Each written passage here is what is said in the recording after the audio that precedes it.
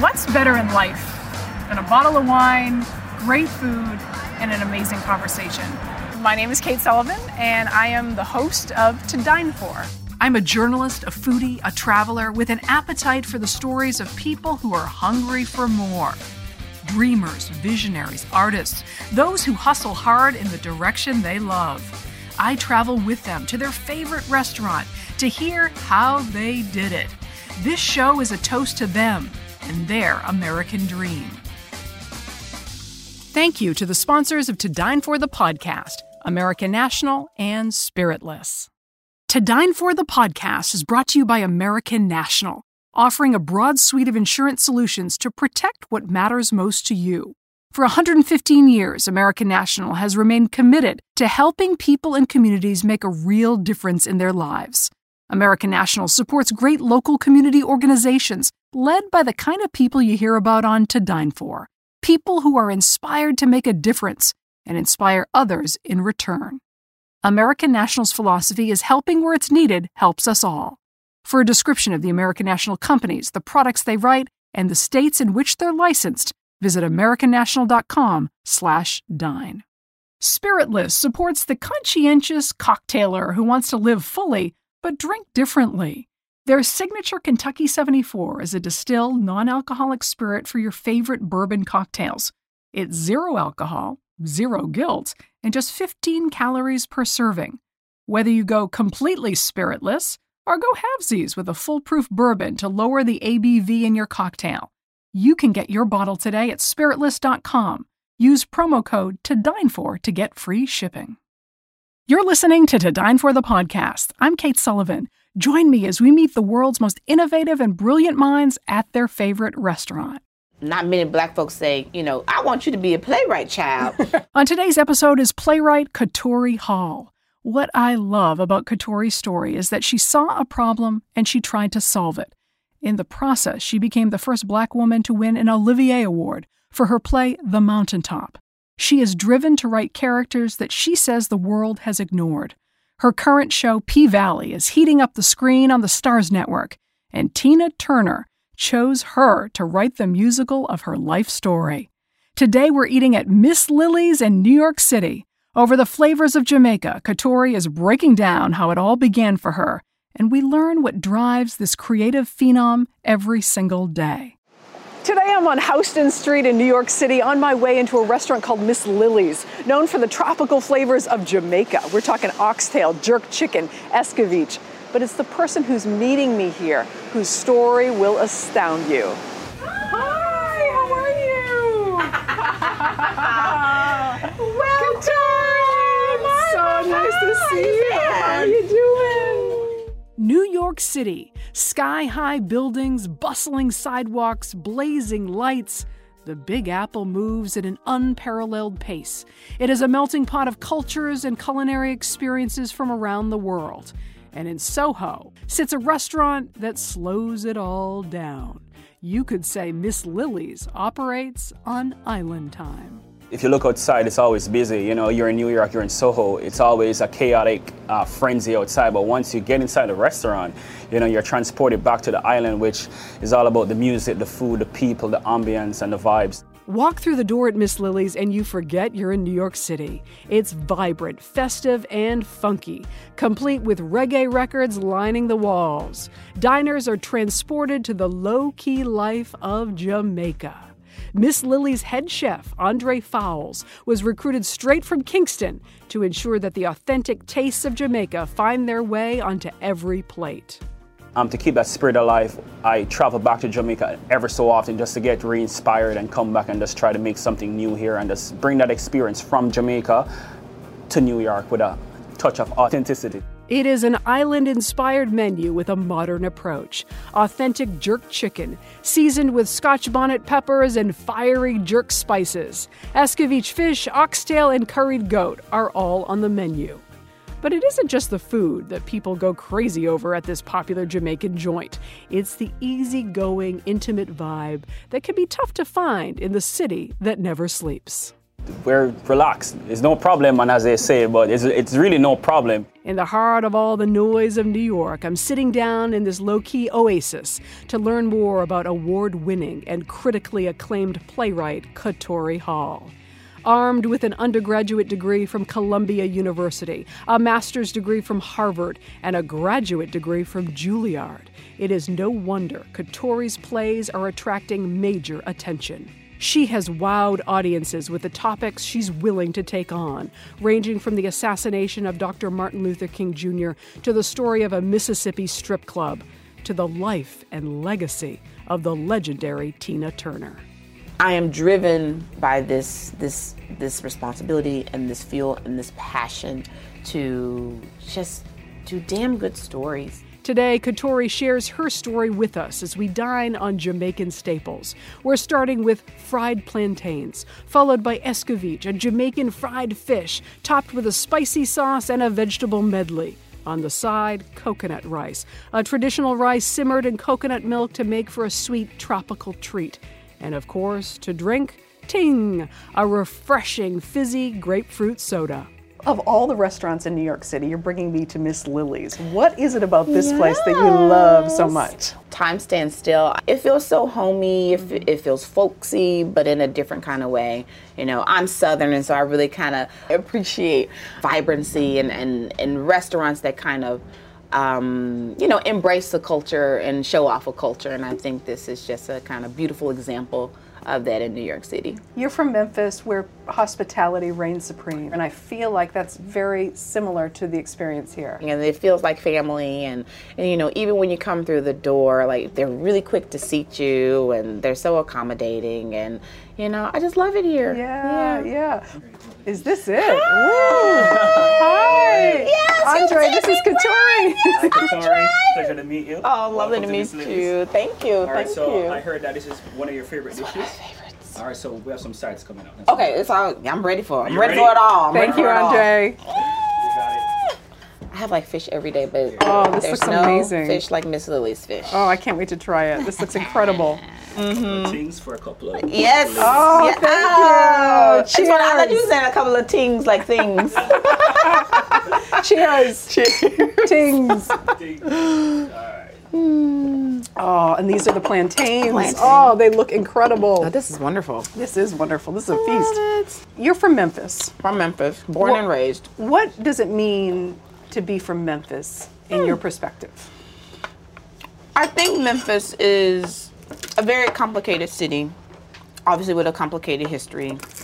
Dr. King was assassinated there, and I feel as though there's this feeling of a heavy stain on us because of that. But despite, I think, that stain and that hardship, like, Memphis people are so resilient, and I tend to be inspired by that city, my hometown, and a lot of my work focuses on very resilient people. I love that. You survived, girl. We be surviving. Well, I think it's really interesting because it is where you began your work. I mean, the mountaintop was really put you on the map. Katori's first big hit, The Mountaintop, didn't just put her on the map, it put her on the top of her own mountain. For me, I want to do another march on Washington. Bigger, better, bolder. Another dream of yours. The play first premiered in London in 2009 and later debuted on Broadway.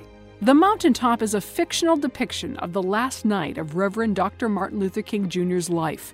The entire play is set in his infamous hotel room, room 306, and through a series of encounters with the hotel maid, the audience gets a glimpse into a different side of the civil rights leader. When the play opened on Broadway in 2011, A-list celebrities Samuel L. Jackson and Angela Bassett were the lead actors.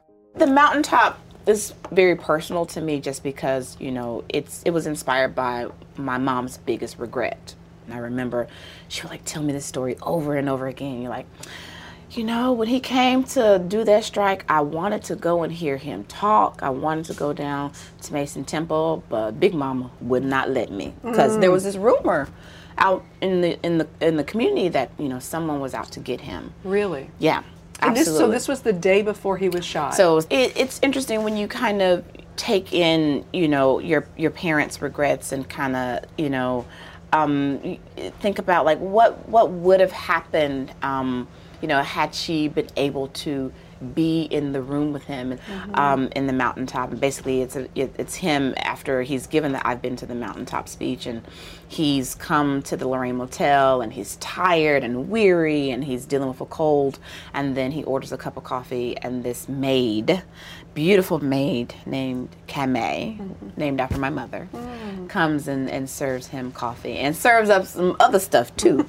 They have a lot of conversations about politics, about the civil rights movement, about the future of Black people in America.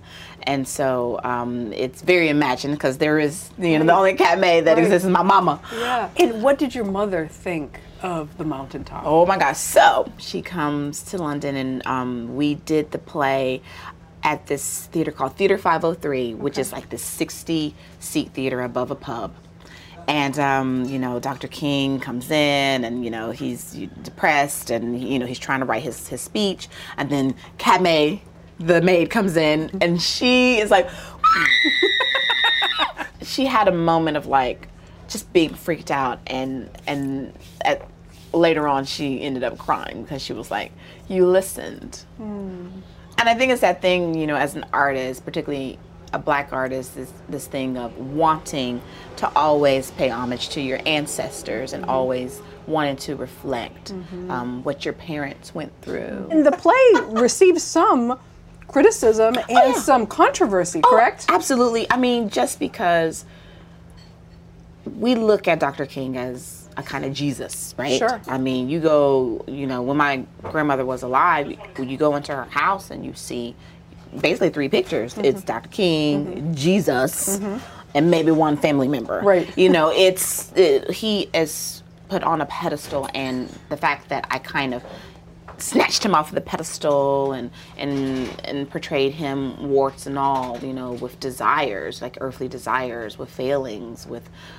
doubts, offended people. You made him human. Absolutely, because that's what we do as dramatists. I want people to be moved by the humanity that I'm putting on the stage. But like, people walked out. People. Did they? Oh yeah, I remember there was one. I had like a really big ponytail, and like there was this family. They got up and they like knocked me in the head as they were walking out. They were like so furious. Really? But then on the flip side, there are other people who are just like, oh my gosh, I feel as though if he, this extraordinary human being, is actually so ordinary, then me, this ordinary being, can be extraordinary like he was.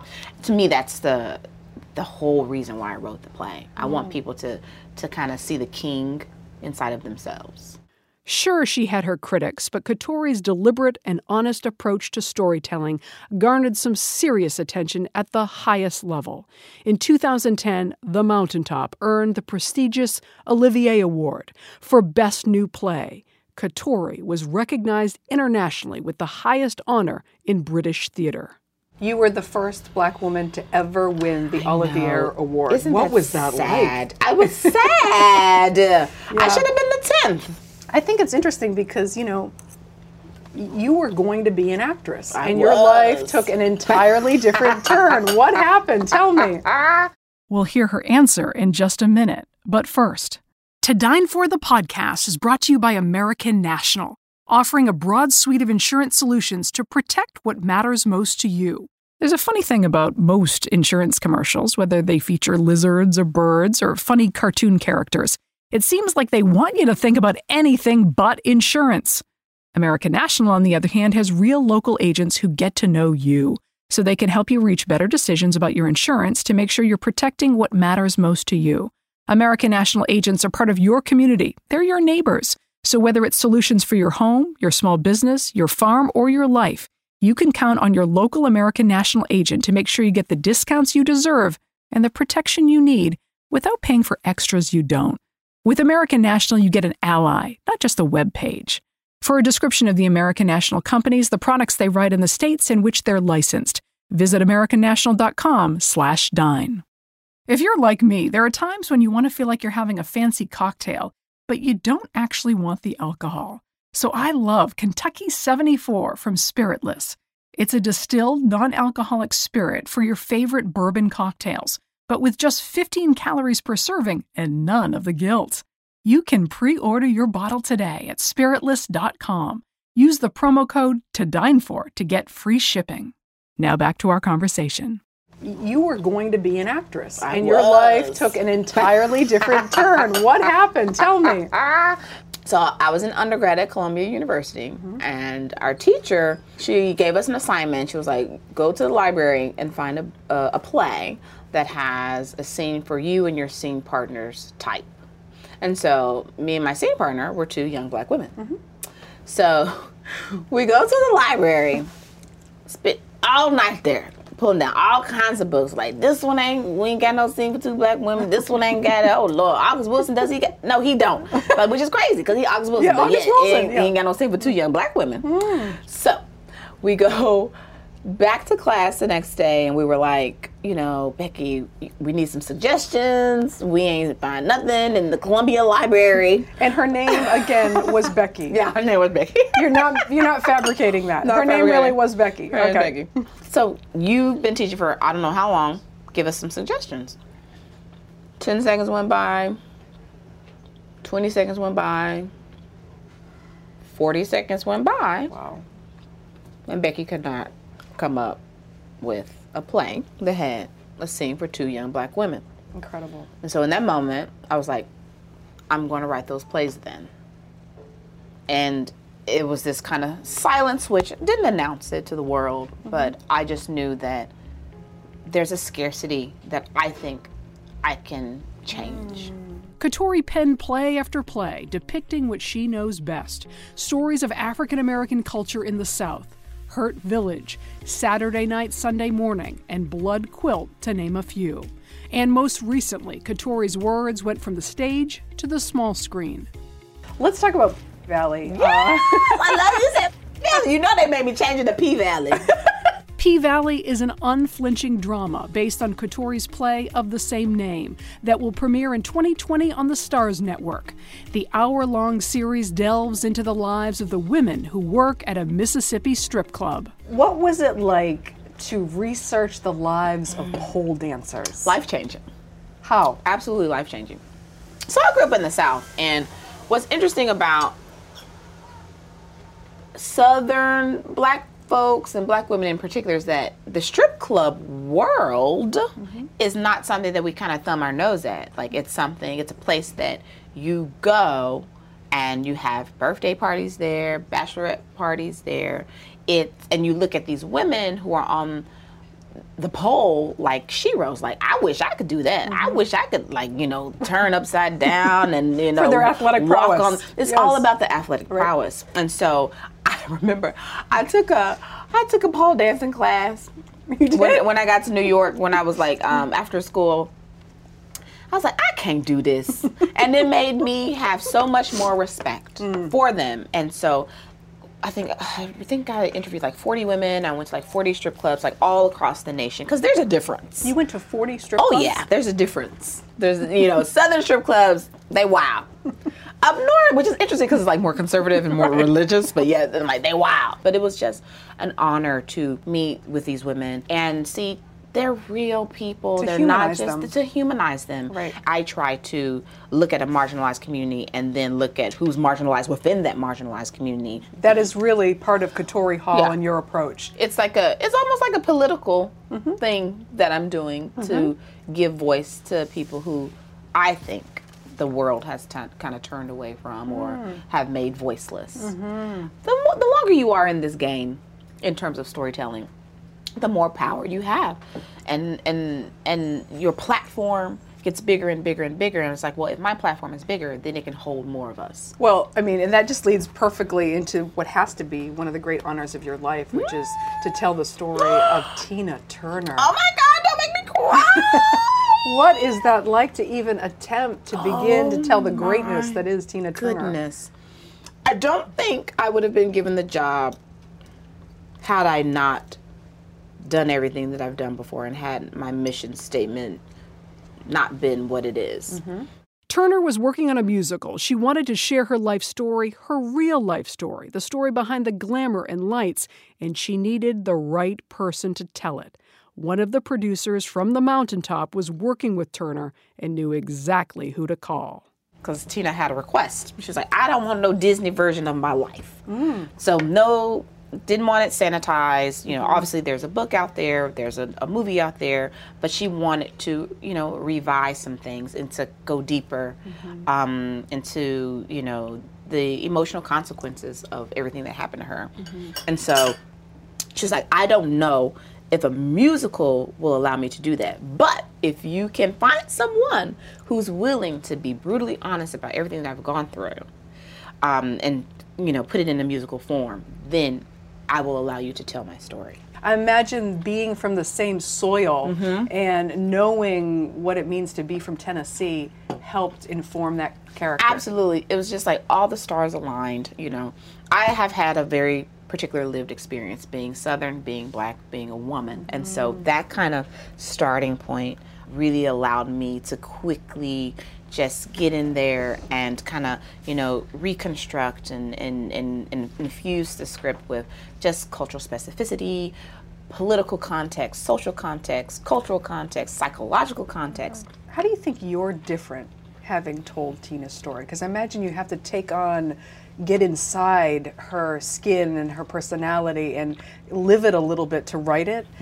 How has that made Katori Hall a different person? Absolutely life-changing.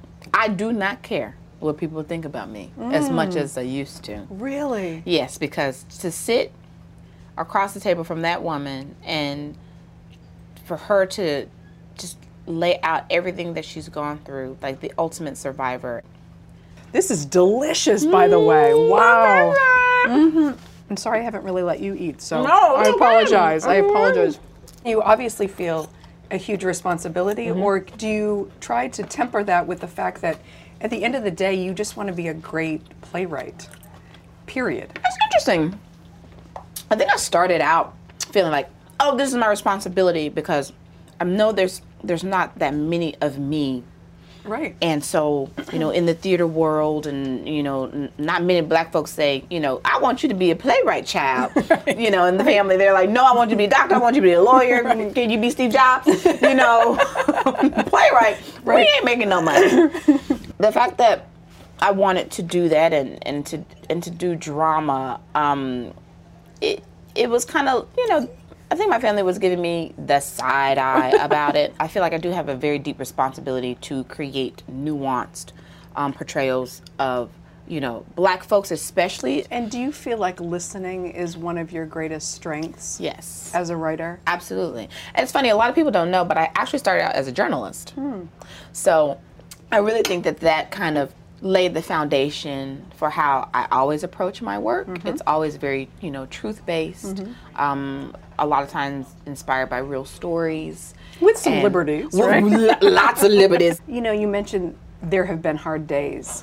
Take me to a couple of them. I mean, what has been the hardest part of this journey? Now I that signed a non-disclosure agreement. I don't think I can tell you. you better tell me. I can tell you. There's a lot of hard days. You know, there's some hard days when you feel as though, you know, you have met a collaborator or like an institution, whether it's a theater, whether it's a network, who understands your work and they understand what your purpose is. And then all of a sudden, you know, it can shift where they want you to prove yourself again and again and again. So you feel like you're constantly having to convince people? Constantly having to convince, like, no, audiences will come to this work, or audiences will understand the work. I've gotten a lot of like, oh, you write in that little dialect of yours. Well, no, it's not a little dialect. It's a very important way that these people that I'm writing about, this is how they communicate. And so sometimes there'll be conversations about like, can you, like, you know, I don't know if we should subtitle your show. Like, are you serious? Yeah. I'm like, they speak in English. What you mean subtitle the show?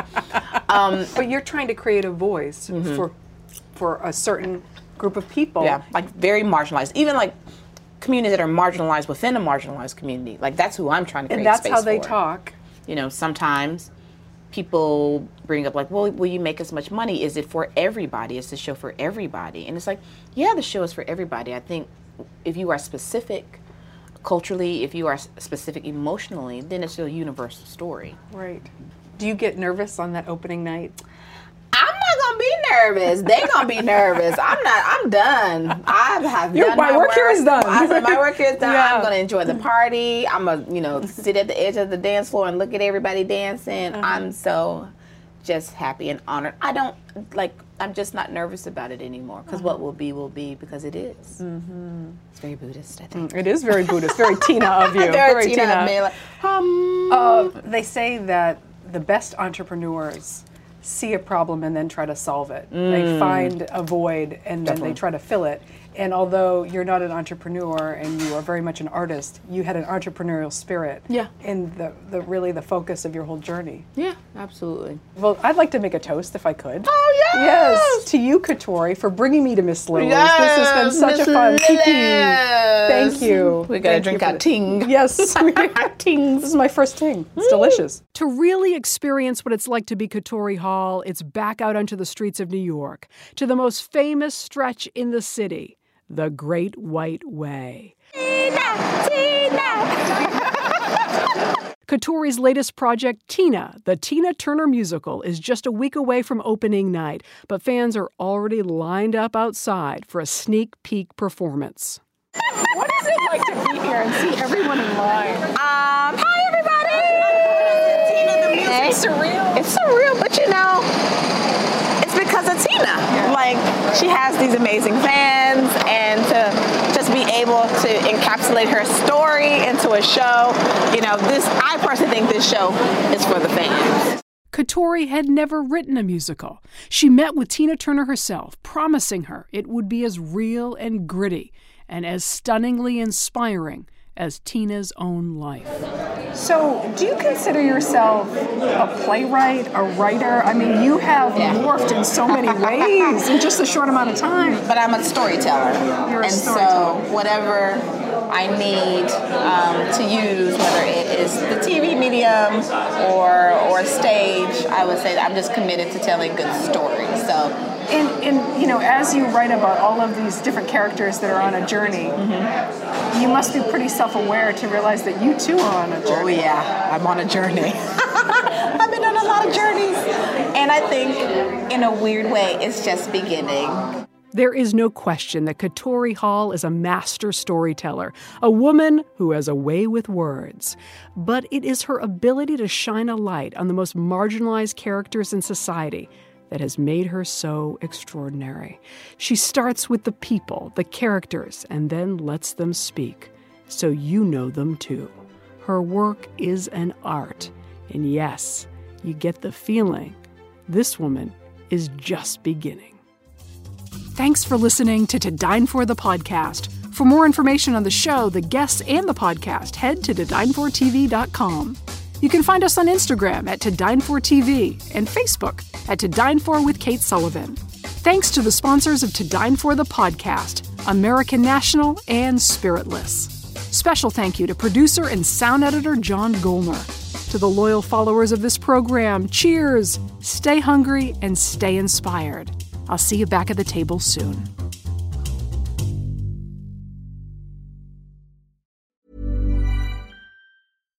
Hi, I'm Daniel, founder of Pretty Litter. Cats and cat owners deserve better than any old-fashioned litter. That's why I teamed up with scientists and veterinarians to create Pretty Litter. Its innovative crystal formula has superior odor control and weighs up to 80% less than clay litter. Pretty Litter even monitors health by changing colors to help detect early signs of potential illness. It's the world's smartest kitty litter. Go to prettylitter.com and use code ACAST for 20% off your first order and a free cat toy. Terms and conditions apply. See site for details. Hold up. What was that? Boring. No flavor. That was as bad as those leftovers you ate all week. Keke Palmer here. And it's time to say hello to something fresh and guilt-free. HelloFresh. Jazz up dinner with pecan-crusted chicken or garlic butter shrimp scampi. Now that's music to my mouth. HelloFresh. Let's get this dinner party started. Discover all the delicious possibilities at HelloFresh.com.